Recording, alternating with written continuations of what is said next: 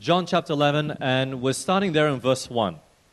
Now a certain man was sick named Lazarus of Bethany, the town of Mary, and her sister Martha. It was Mary that anointed the Lord with ointment and wiped his feet with her hair, whose brother Lazarus was sick. So Mary, Martha, Lazarus are brothers and sisters, and Lazarus is sick. Therefore his sisters sent unto him, saying, Lord, behold, he whom thou lovest is sick. And when Jesus heard that, he said, the sickness is not unto death, but for the glory of God, that the Son of God might be glorified thereby. And so Jesus, he decided to tarry a little bit and stay 2 days where he was after he got this news.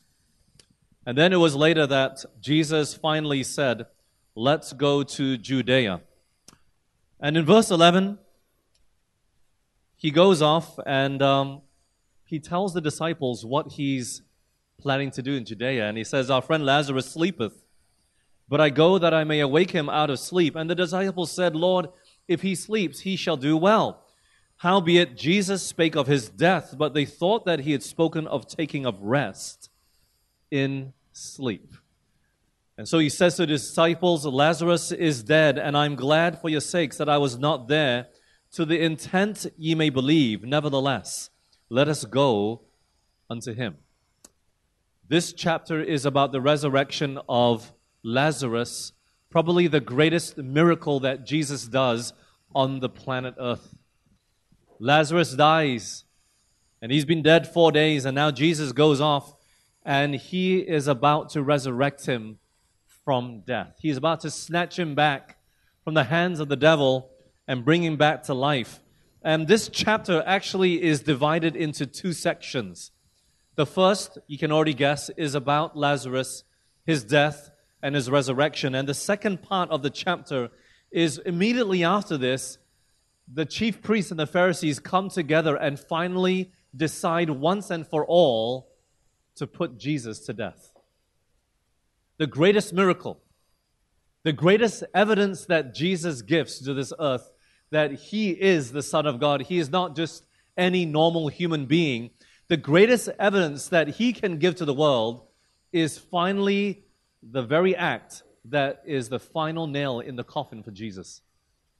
It is in this final act that finally the Pharisees decide to say, we cannot let him live any longer.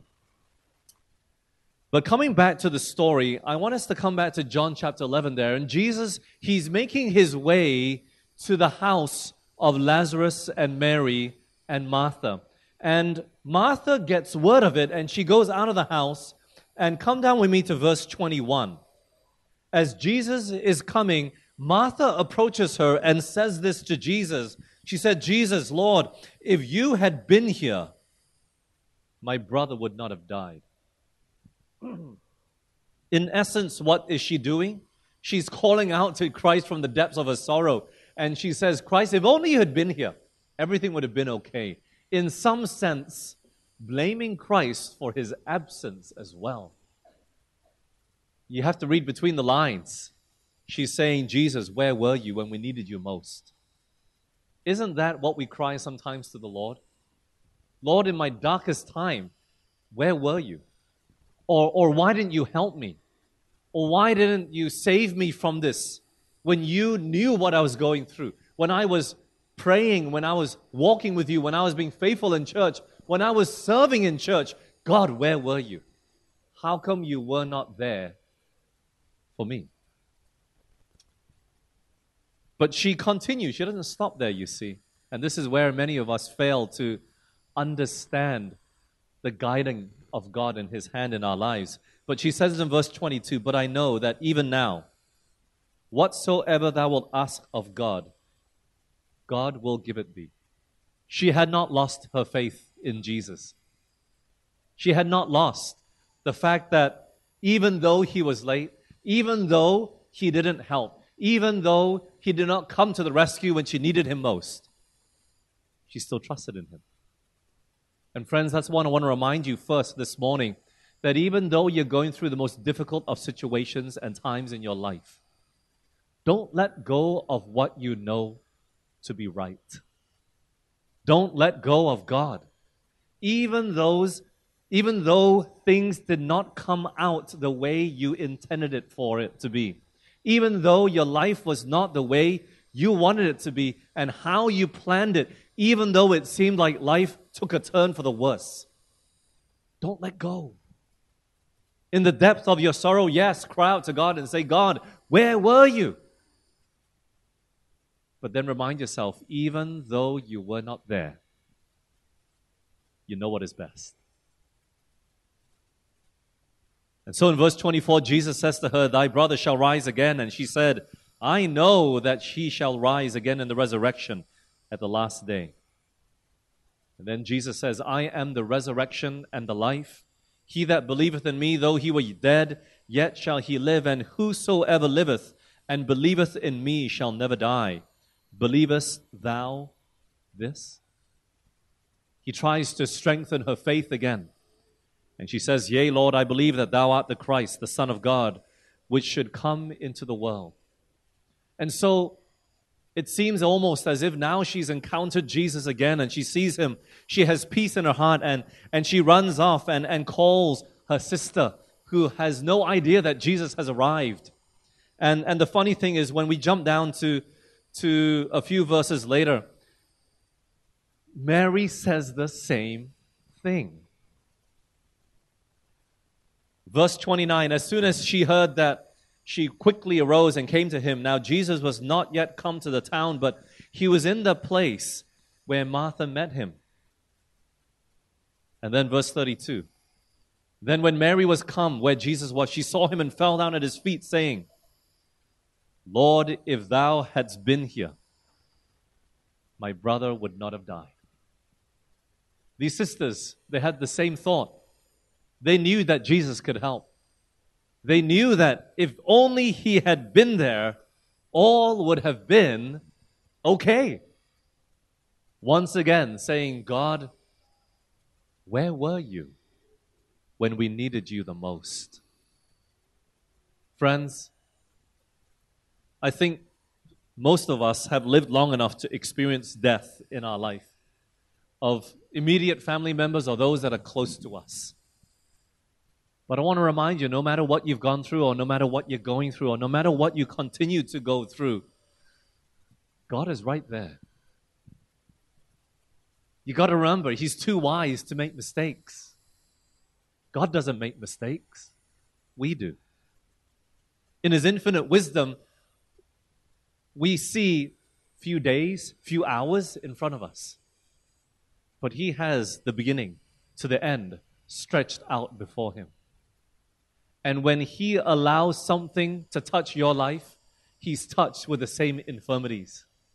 When you go through sorrow, he's right there with you. And even when he allows it, he knows that it is best for you. And then maybe you're sitting here this morning and go, how can you tell me that losing my mother or my father at a young age was the best for me? How could you tell me that what I went through gave me the best life? But we don't understand that.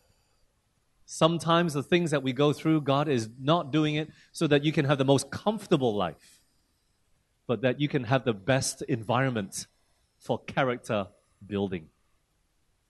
And so, friends, don't ever look at other people's lives and go, I wish I had that, or I wish I had that. The grass is always greener on the other side, isn't it? But all things work together for good. All things always do. If we trust him and we learned to hold on to him. Jesus was 4 days late, yet he was still on time. He was late according to human standards, but to his own timing, that was the perfect time. Why? He was late on purpose, but as a result, the world witnessed the greatest miracle that man could ever witness. A man's body does not begin to decompose until after 3 days later. Do you know that Jesus had resurrected people from the dead before? There was an instance Jesus was walking out of Jerusalem and he saw a funeral train passing by. The boy had just died, and guess what? Jesus resurrected him. There was another instance that this young girl of 12 years old had just died, and the parents were crying. And he put everyone out. Only the parents were there. And Peter, John, and James were allowed to witness this. But he told the whole crowd, the girl is not dead, she's just sleeping. But she really was dead, and they laughed at him. But these people had been dead only for a few minutes, a few hours. Never had a man been dead for 4 days and resurrected back to life. When we see resurrections throughout Scripture, that is the case. This is the first time a person had been lying there and you touch him. Doesn't matter what religion you're from, you had come and investigated him, you could have pronounced him dead, well and truly dead. But it was after 4 days that Jesus comes. Why? Because 3 days, it's still possible, it seems. The body has not decomposed yet. That's why Jesus was only allowed to be dead for 3 days and not 4. That's why he had to resurrect on the third day. Otherwise, his body would not have been in the perfect condition anymore. But Lazarus, he was dead 4 days. Yet Jesus was still on time. Friends, we learn a very important lesson from this. We have to remember that God doesn't live according to man's time. He created the sun, moon, and stars at creation because of us. He doesn't go by days or hours or minutes or weeks or years. Maybe even some of you are praying this 40 days of prayer, and you're praying a prayer request for someone that you've been praying for years. Rest assured, God hears your prayer. You got to trust that. And He will answer in His time. Only do not let go of your faith. Anyways, coming back to the story in John chapter 11. Mary and Martha take him to the gravesite. He asks, where have you laid him, in verse 34. And so they bring him there, and many people think, hey, Jesus wants to see Lazarus again. And then we come across a verse that is what we know to be the shortest verse in the Bible. John chapter 11 and verse 35. It is simply, Jesus wept. People standing there, they thought, oh my, Jesus really loved Lazarus. But, you know, what's really interesting is that there's only 2 times in recorded Scripture where Jesus wept. This is one of them. This really is the first. I want you to come with me to the other story found in Luke chapter 19. Let's go over to Luke chapter 19.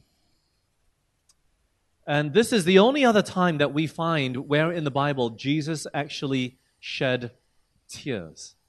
And this really is the main point of my message this morning as to why Jesus weeps. And no, actually, it was not for Lazarus. But Luke 19 was the other story. I want us to come there. Luke 19, and in verse 29, Jesus gets onto a donkey, and he rides into Jerusalem, and people think that he's going to finally become king. He's going to take the throne, and so they're rejoicing and they're shouting hallelujah. They're laying down their clothes. They're waving palm branches, which is an emblem of victory. And they're rejoicing. And at the end of it, at the top of the hill, Jesus stops. And I want us to read there in verse 41. Luke chapter 19, verse 41. He stops at the top of the hill that overlooks Jerusalem. And when he was come near and beheld the city, he wept over it, saying, if thou hadst known, even thou at the least this day, the things which belong unto thy peace. But now they are hid from thine eyes. For the days shall come upon thee, that thine enemies shall cast a trench about thee, and compass thee round about, and keep thee on every side. Jesus was weeping for the city of Jerusalem and the people which would one day be rejected and destroyed. These are the only 2 times that the Scripture records where Jesus weeps. And I want us to take a little journey through the writings of Ellen White. I want to show you, of course, some of this is obvious, but the applications that Jesus makes And I want to ask you this one question this morning.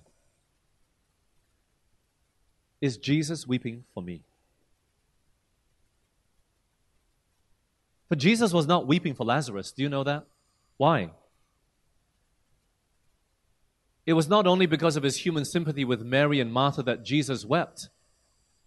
In his tears, there was a sorrow as high above human sorrow as the heavens are higher than the earth. Christ did not weep for Lazarus. Why? For he was about to call him from the grave. Jesus was about to resurrect Lazarus. He wasn't crying for him in John chapter 11. Do you know that? He was about to resurrect him. He wept because many of those now mourning for Lazarus would soon plan the death of him who was the resurrection and the life. I told you right after this, at the end of John 11, I'm not going to read it for you. You can go back and read it. But at the end, the priests and the Pharisees who witnessed Christ calling Lazarus from the grave, they go off and do the very thing that is going to seal his fate as our Redeemer. They plot to kill him. How does that relate to us today? Jesus weeps for those who play church politics. Jesus weeps for those who come to church and can sit here and listen to a sermon and yet go back and plan very contrary to what they had just heard. While evidence shows and proof is that the Scripture is true and we can trust it and Jesus is coming very soon, how Scripture is as clear as the noonday sun on the Sabbath, there are those that will go and hear it and listen to it and read it, and they will go do opposite to it. Jesus weeps for us.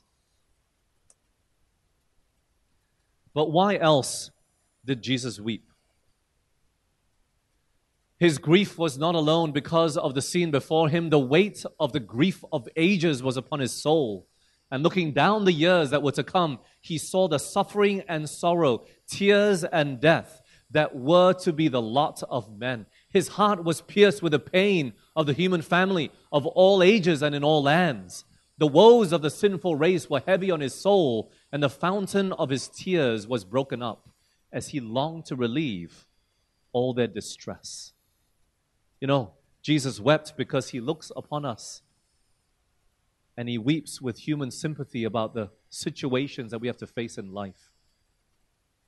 He was probably weeping because he had to resurrect Lazarus. Lazarus would have to die for a second time. Lazarus, who was now at peace with the Lord and his life, he would have to call back and die for a second time. He sympathizes with the pain that we go through. He sympathizes with what you're going through even now. Don't think for a moment that even though you can't feel God or he's not answered your prayers, that he does not weep up there in heaven. For even he weeps right now. When Jesus wept over Jerusalem, his tears were for those who abuse present privileges. He wept that so many that profess his name fail to become what God designed them to be. He weeps because they continue in sin and weakness while he is willing to and able to save them if they will but come to him. You know, Christ weeps for us. Not only because of the sorrow of the situation that we're in, but he weeps because he sees how we live contrary to our high profession. He weeps because we know the truth and we don't do it. He weeps because we abuse those present privileges as God's chosen people of God, and yet we don't take full advantage of the blessings he has in store for us. He weeps.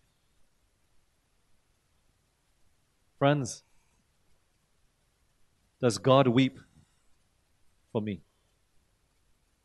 Does he weep for you? Is he crying this morning because he knows that you can be better? That you can claim his grace and assurance and live a life fully in Christ and through him? Is he weeping for you and me this morning? The third reason that I want to share with you, taken from Pen of Inspiration once more, the spirit of Paul, the great apostle to the Gentiles, was stirred when he saw the city wholly given to idolatry. How was it that Jesus wept over Jerusalem? It was when he drew near and beheld the city. When he saw the condition of the people there, he began to weep, just as Paul did when he saw all the idolatrous nations and how they were living. There is work for everyone to do who has named the name of Christ. That's you and me this morning. Will he do it? If we would be duly impressed with the value of souls, we must oft look to Calvary and see the dying Son of the infinite God giving up his life for a lost world. We must look and contemplate how he estimated man. We must be imbued with his Spirit. The sight of our eyes, the contemplation of the mind will certainly affect the soul and set in operation practical effort to what? Save the perishing. Thus the missionary work will be placed upon its proper basis. You know why does God weep? Because he sees God's chosen people get caught up with worldliness. And they have no passion for souls. They have no desire to see Jesus come. They have, in fact, looked upon the world and joined it in its sport and revelry. Jesus weeps because God's peculiar people are no longer peculiar. He weeps because not only have we lost our distinctiveness, but we've lost our passion for souls as well. And so, friends, how can we keep this missionary spirit before us? Well, he's got a suggestion. She has a suggestion for families. How can we train our children to be missionary minded so that when they grow older, they can have the Spirit of Christ? Look at this. It's very interesting. In every family, especially where there are children, there is a want of deeper piety, of sanctifying grace of Christ brought into the home. Missionary endeavor should consist more than in what? Imparting than what? Receiving. So if you want to be a missionary, the mindset, the basis of it, you should give more than you receive. Okay? Now look at this. The question is, are not home duties, missionary work, neglected? What is missionary work, friends? Home duties. Yes, with the love and fear of God circulating through every household, the children and youth instructed as they should be, the conversation of an educational character that they should feel their accountability to use their intellect and hearts to do the work assigned them of God, the children would cooperate with their parents in dedication of their time and talents to the service of God. What is the service of God, friends? It is cleaning the toilet. Did you catch that? It's called washing the dishes. It's called collecting the clothes from the washing line. Not the parent. Who? Children. Now let's apply to all ages. Young people. What is missionary work? It's called keeping your room clean. Amen. You know why you don't keep it clean? It's because you're too lazy to clean it. Why you're too lazy to clean it is because you're doing stuff that you can receive and not give. Missionary work is best trained first in your room and in your home, learning to give. Some of you live with other people and you tell yourself, I'm not going to clean it because they made it dirty. That's me. It's receiving. But if you're a missionary in your apartment where you stay with other people that are not of the same faith, you will keep it clean because it's missionary work. Amen? When you have to scrub the toilet even though you didn't make it dirty. Or you're not the only person making it dirty. That's missionary mentality. Do you see that? So friends, parents, let's start there. Don't spoil your children by getting a maid full-time. Amen? When you get them to clean, that's not child abuse. That's called missionary training. Do you understand that? And so, young people, when you have that tendency of keeping things clean, you got to go back and thank your mother. Say, Mom, thank you for training me to be a missionary. I'm not kidding. This is what Ellen White talks about being the most effective way to train people up to be missionaries. Young people, when you clean at the back there, you are being a missionary. You didn't have money to give for offering. You weren't able to cook. Praise the Lord, you can clean. Amen? Don't look down upon it. It becomes a blessing. It's more blessed to give than receive. But now you understand why. It's because through that, God is training you to be a missionary. And so, friends, I want us to ask ourselves, just pause here for a moment and to think. What did you do to give this week? When you worked, that's not giving. You know why? You're going to get paid. Really, that's still about me. What have we done in this past week to give? That's out of your responsibility for personal advancement. And whether that is through school or through work, whatever it is, what have you done to give? For that, my friends, is a missionary spirit. And Jesus weeps when he sees our rooms unclean. Do you understand that? Jesus weeps when he sees that you can't be bothered to help in the house chores at all. He weeps. Why? Because he knows that this sort of practical education is the very thing that helps us to get involved in the service of God. Giving with no thought of any return whatsoever. When you're willing to help your friends with their schoolwork, when you're willing to help somebody just for the sake of helping, not because you need their help back in return. This is a sort of service that God looks for. And so, friends, we got to start where? In the home, in your room, in your bathroom, for some of you. In this kind of education and labor, the expenditure would not exceed the receipts. You understand that? Christian activity and growth of personal piety will be symmetrical and proportionate. Those who are most actively employed in doing with interested fidelity their work to win souls to Jesus Christ are the best developed in spirituality and devotion. And so now we come over to that spiritual side in actually having a burden for souls. You know, there's only so much you can grow by just sitting there and listening. There's only so much you can grow by sitting there and just receiving.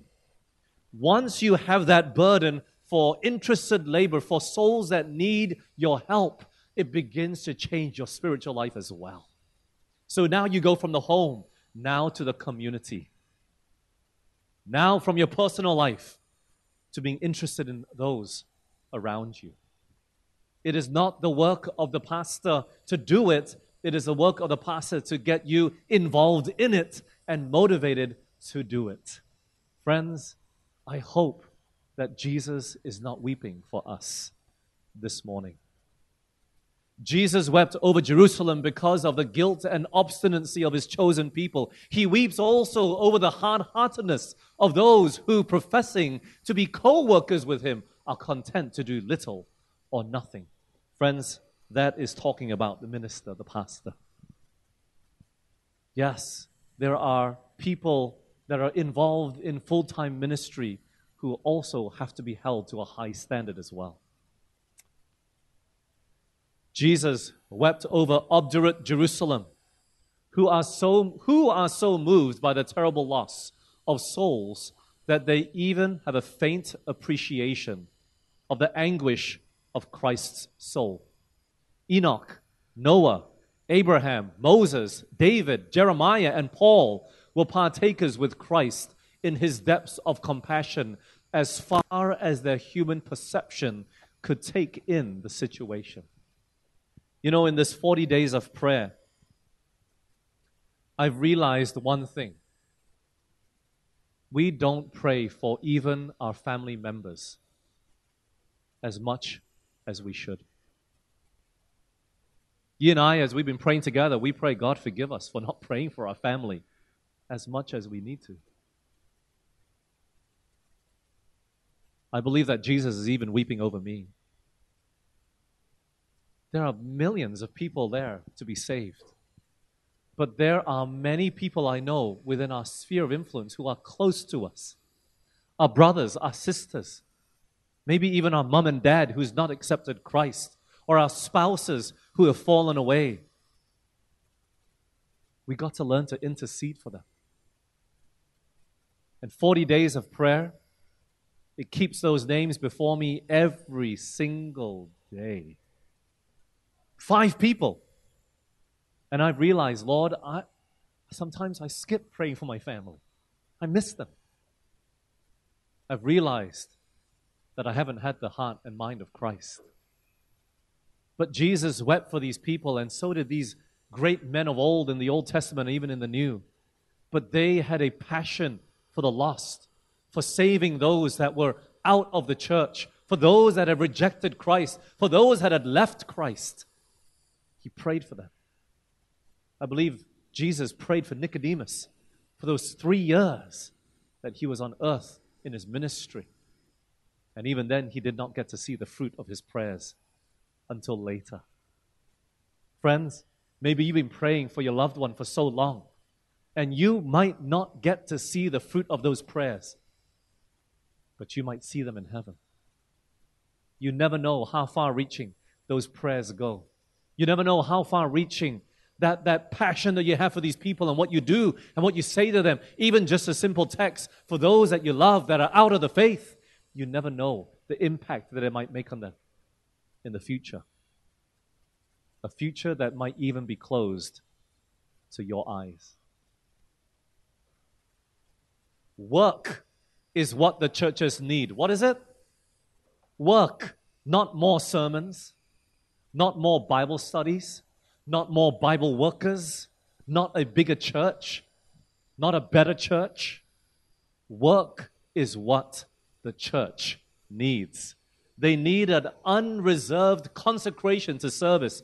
Jesus wept over the obduracy of Jerusalem, whose hearts break today because of the peril of those in darkness. Who among those that have received such great light and such rich gifts mingle with tears, their tears, the tears of their Redeemer? Friends, for those that have been in the faith for so long, for those that have been on this journey with me since the time I came back to Dak and Sac, how deep has your heart and your passion for the lost grown? Or have you gone backwards in your love for those that are lost? God calls for workers. Personal activity is needed, but what? Conversion must come first. Seeking for the salvation of others next. And so I understand it, friends. I understand why we have no general desire to go out and seek and save the lost. It's not because we can't. It's because we don't have a passion. You know, the tools for evangelism, the tools for witnessing, they're all at our fingertips today. Do you know that? The tools to be a better public speaker is at our fingertips. The tools to be able to find a sermon to preach on a Sabbath to be a blessing to the whole church, they're all at our fingertips. You know what that tool is? It's called Google. If you wanted to be a better video editor, if you wanted to be a better piano player, if you wanted to know how to do something, the tools are all at our disposal today. What we lack is the passion.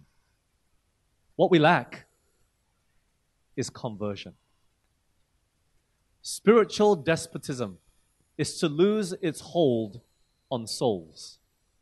Each one is to awake to the necessity of having personal holiness and a personal living faith then will God's work be done.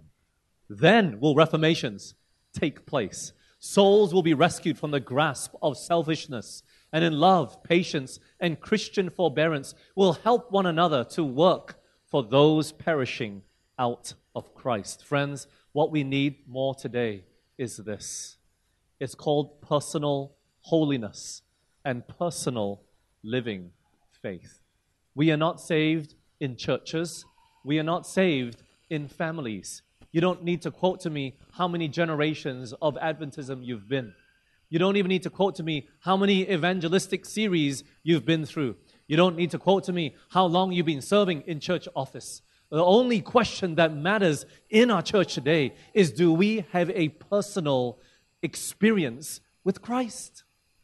Do we have a personal living faith? If we had that, our church would be alive.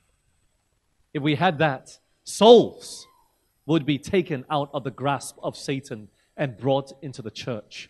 If we had that, reformations would take place in our church and in our personal lives as well. Friends, I want us to come back to the basics. Some of you have been too busy with life. You've forgotten what it means to have a personal and living faith. Somewhere along the way, your faith died. Somewhere along the way, you got too busy. Somewhere along the way, you got too self-confident that the faith you had is enough to get you to the end. And life struck you down unawares.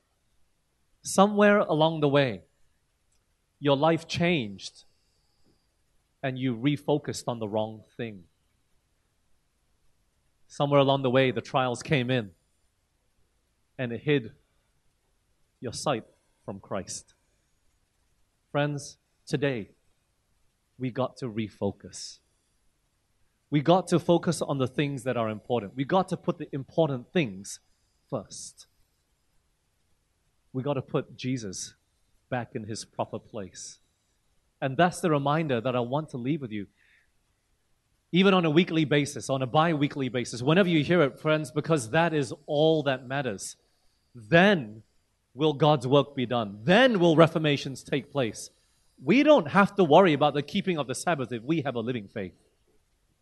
Do you know that? All we need to do is recheck. God, have I been spending time in your word? Have I been walking with you this past week? Whatever you did in the past, it doesn't matter. Are you still walking with Jesus today? Friends, Jesus wept because he longs to work through us. And he's still waiting. The amazing thing, he hasn't said to Gabriel, the angel, go. Finish the work that these humans cannot do. I can't trust them anymore. He doesn't say that. Do you know that? He sits there, and how painful it must be. You think it's painful to wait for the second coming of Jesus. Jesus, where are you? You know? But it's painful for Christ to sit there and go, please, Ben, go. Go. He's got his money placed on us. His bet is placed on us. And he's just waiting for us to arise to the occasion. So friends, in this coming week, whilst we are in the world, we are not to be of the world. Whilst we see with our human eyes, we got to look beyond to what is not seen. Whilst we're going throughout this week, we have to keep our eyes fixed on Christ. But we got to give him the permission to say, Lord, you got to do for me what I cannot do for myself. Maybe all you know is one version of yourself at church, but it can be different. And it's not about how long you stay back in church in the afternoons. It's how you live and walk with Christ throughout the week. As we go into our closing song, it's called Have Thine Own Way, Lord. It's a prayer. And I want you to sing it as a prayer in your heart. Tell the Lord, God, I'm willing to allow you to have your way in my life. That means you're willing to put aside your preconceived ideas of what you think is right, of what you think a Christian should be, of how you should live your life. You're going to tell God, Lord, you got to do for me what I cannot do for myself. Have your way and not my way. Let's stand for closing song, shall we? Have thine own way, Lord. Let that be our prayer as we sing. Father in heaven, Lord, we're standing here before you this morning because we want you to have your way in our lives. We want you to live through us. Not I, but Christ. And Father, sometimes I know we're afraid of making that decision because we're afraid of what's going to happen. But Lord, help us not to look so far into the future, for we sometimes live in fear of things that will never happen. I pray that you'd guide us step by step in this new week. I pray that every day in this coming week, we will recommit our life to you. We will surrender in prayer. We will make you the first and the last and the best of our time. That we would allow you to work in us. That we may understand what it means to have a personal holiness and personal living faith. Lord, we want to be part of the closing work. Please help us to understand that what decisions we're going to be making in this coming week will add to that. And I pray that you'd please help us. Just help us. And do for us what we cannot do for ourselves. We pray in Jesus' name. Amen.